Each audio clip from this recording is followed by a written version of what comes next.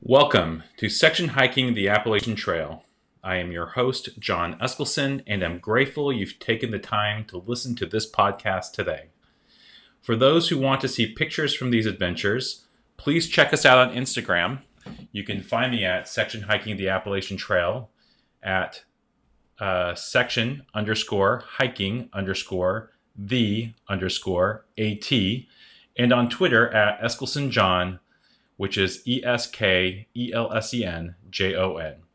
If you have any comments or questions you'd like to share, please share your thoughts with me as well. I look forward to hearing them. Now on with the show. Today's episode is going to finish off describing a trip that I originally took in October 2020 when I hiked all of Shenandoah National Park. At the time, I did not complete talking about Swift Gap down to the end of the trail at Rockfish Gap. I've mentioned in previous episodes why that didn't happen, but I'll refresh those reasons now. First, it had frankly been too long since I had done this hike and couldn't remember some of the details. Second, I hadn't learned to manage my battery power and ran out of juice to take notes and pay attention to things like mileage and other data. And then three, my headspace at that point in time was not the best it had ever been. So my hiking partner Alex came down from Pennsylvania and we decided to do the hike of this section again.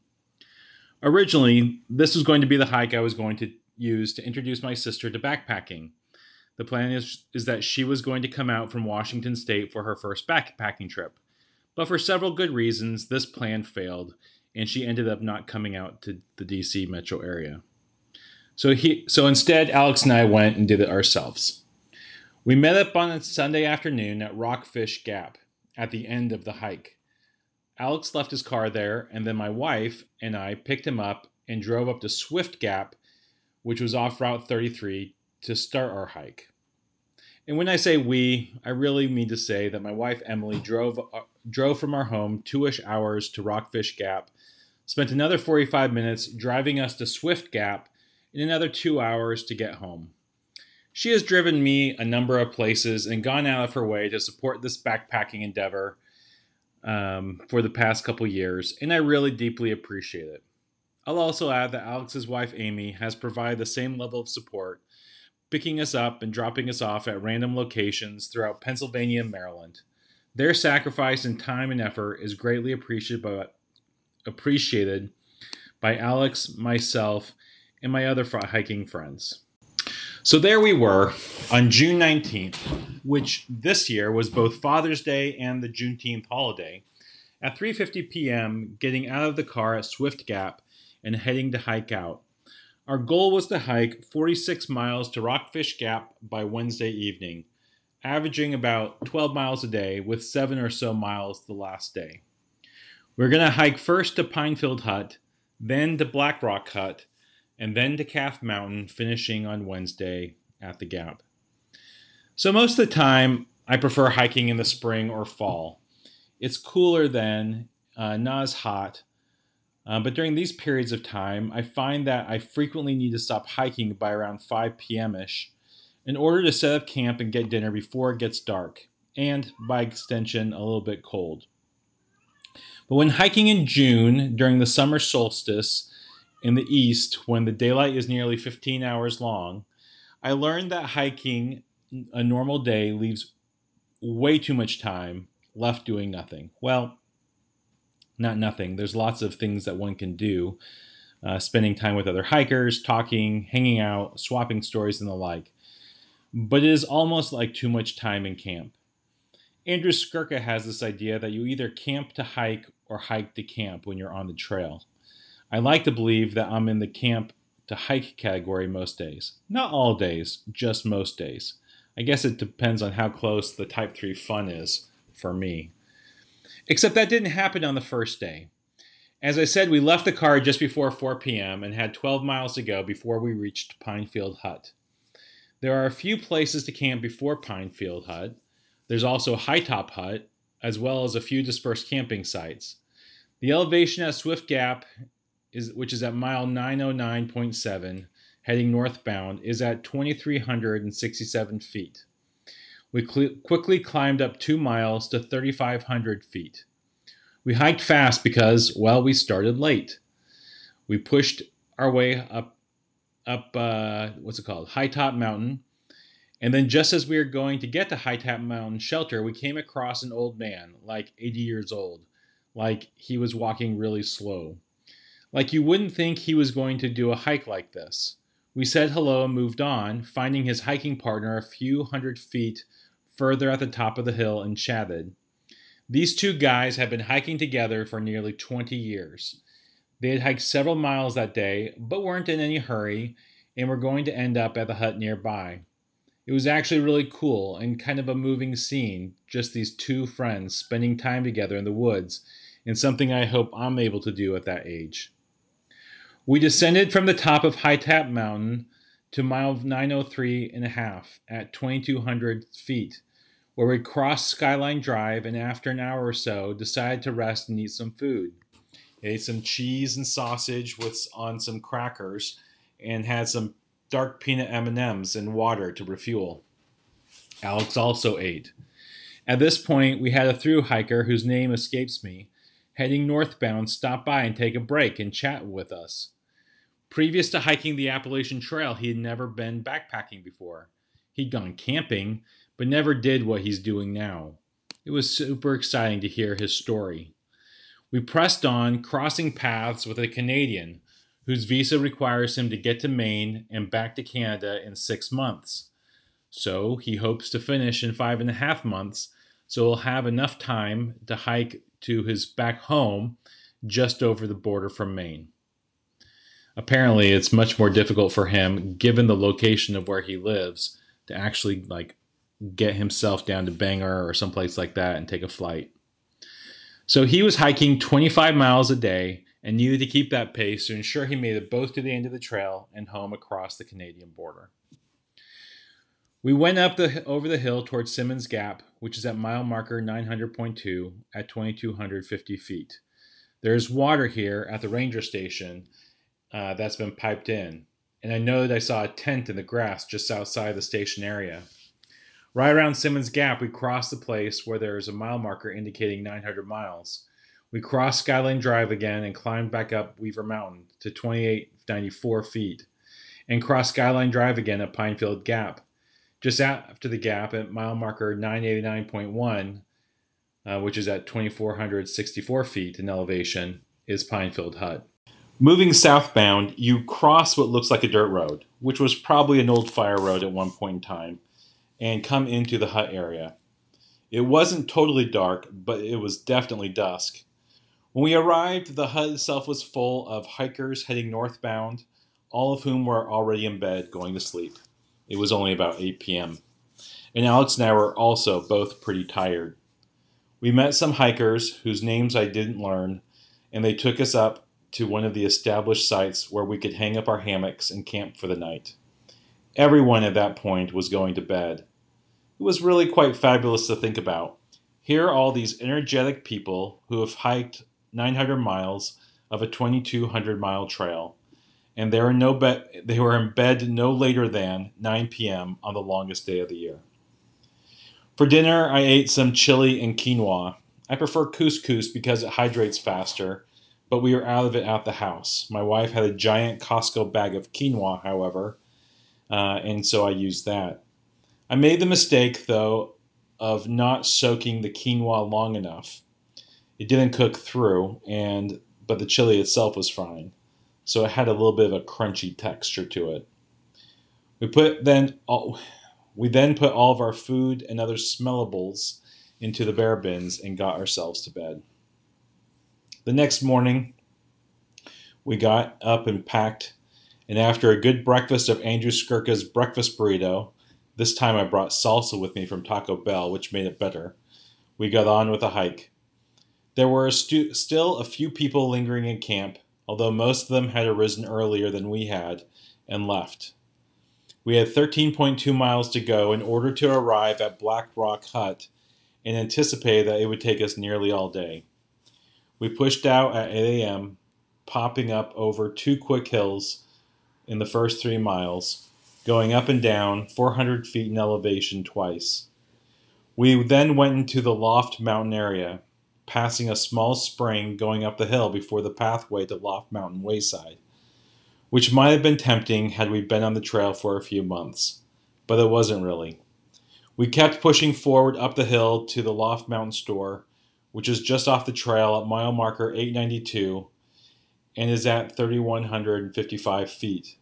So over the first 7 miles of the day, you gradually climb up and down from Pinefield, where you're at 2,463 feet, to 2,800, then 2,900 feet, and then down again, then up to 3,300 feet. There are some differences at the Loft store between our hike in July and in October 2020. Most notably is the selection of beverages. There used to be Coke products. Today it's all Pepsi products, which in my estimation is a significant downgrade. I know it's irrational and that both taste like carbonated cough syrup, but, I make decisions from time to time, I guess. I don't know if it was just a vendor thing or a reflection of the times or something where the National Park Service hasn't caught up with the new demand in services after the bulk of the pandemic. Whatever it was, the store seemed less than before, but we did stop and get drinks. I bought a Gatorade, not for any particular purpose, other than I had switched my water storage system to one where I used 1 liter collapsible Katahdin bottle coupled with a CNOC 2 liter bottle. I love both individually, but found it hard not to have a hard water bottle to grab onto. It might be petty and small, but I just couldn't get used to the idea of not using a smart water bottle that I've been using for years. Since then, I've gone back to one hard smart water bottle coupled with one of the soft bottles, and it's been better. We continued on around Loft Mountain Campground and the amphitheater, which drifts upward and then starts drifting back down at mile 891. We crossed Skyline Drive a couple of times and passed the Dundo Campground, which looked like a good place to stop. At Dundo, which is mile marker 887.2, you start to head back up again towards Black Rock. I don't know why, but it seemed to take longer to get up to Black Rock than I thought it did. But I love it because it's a pile of black rocks that are naturally emerged and stack up like black onyx Lincoln logs. The first time I hiked this with Chris, he and I stopped and hiked all over these rocks, taking lots of selfies and pictures of the place. This time, Alex and I were less interested in doing that, pausing for some water, but pushing on towards the next shelter, which was really close at mile marker 884.9. We turned off the main trail to the left and walked down the trail to the hut. We needed to do this because we were out of water, but it was also 3 p.m. That said, we were really tired. We'd hiked 26 miles in less than 48 hours on legs that were not accustomed to doing so, and we were beat. Alex and I talked about going further, but were told there wasn't any water past this hut until Calf Mountain, which seemed odd to us, but again, we were tired. I actually took a nap in the mid-afternoon. I was that beat. Then we hung out and met a lot of hikers who came to stay at the site, including 2 sisters, one of whom wanted to hike, and when she was coming off a mountain in North Carolina, slipped and fell because her leg and hip alignment were out of whack. So she went home and figured out what was wrong and did a bunch of physical therapy. After she was able to walk again and get strong, it took several months to do so, she came back out on the trail and was continuing her hike. Both she and her sister said they would go as long as they could until they couldn't anymore. We also met 2 brothers who were from the Outer Banks and who cooked all their meals over a fire in order to save fuel. They are the most bushwhackingly, I think that's a word, hikers I'd seen on the trail. Then we met this old guy who had all his gear ultralight and dialed in, regale us with stories of hiking, gear successes and failures, and the like. It was interesting to listen to him tell stories. As we talked with everyone, we were told by several hikers that Calf Mountain was too close, that we'd be done too early in the day tomorrow, and that it was easy to get up through Rockfish Gap. We should be able to do it the next day. Alex and I talked about that and debated, but basically agreed to play it by ear and determine whether we would push on once we got to Calf Mountain. We went to bed that night and slept pretty well. My body was really tired, even with the nap. The next morning, we got up a little late, having slept long. We packed up and started getting ready. We didn't finish eating and packing until around 9 a.m. By that time, all but one hiker were gone. She was a young Irish woman whose trail name was Frostbite, still eating her breakfast. She and I talked about Ireland and her love of these long trails in the United States. She loved the greenery and the differences that each state has. She noted that there was only a couple of balds in North Carolina that reminded her of her home country. Alex and I finished getting ready, said goodbye to Frostbite, and headed out for the day. I had memories of the broad downhill start to Black Rock Gap, dropping to 2,321 feet at mile marker 884, and the gradual climb back up over 3 different hills to Skyline Drive near Rip Rap Trail at mile marker 881. Then the trail flattens out for the next 4 miles until you start to drop at mile 873 to a spring in the woods at 2,100 feet. The spring here is very light in July. It was much stronger in October. We then climbed back up to nearly 3,000 feet to the Calf Mountain Shelter, passing a power line trail along the way. We didn't actually go into the campsite itself, but ended up at the spring just out on the outskirts of the broader site. This was fine by me. Calf Mountain Shelter is old and unkempt. It's a piece of crap, really.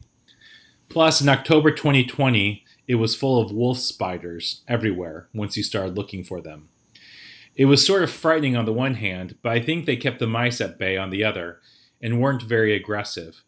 At the same time, if you ever Google to see what a wolf spider bite does to a person, then you wouldn't want to be anywhere near them. In October 2020, Chris and I spent the night in the shelter because it was our last night on the trail and we knew it was going to rain, and it did, quite hard. Because we didn't want to get soaking wet and pack out in the rain, we slept in the shelter.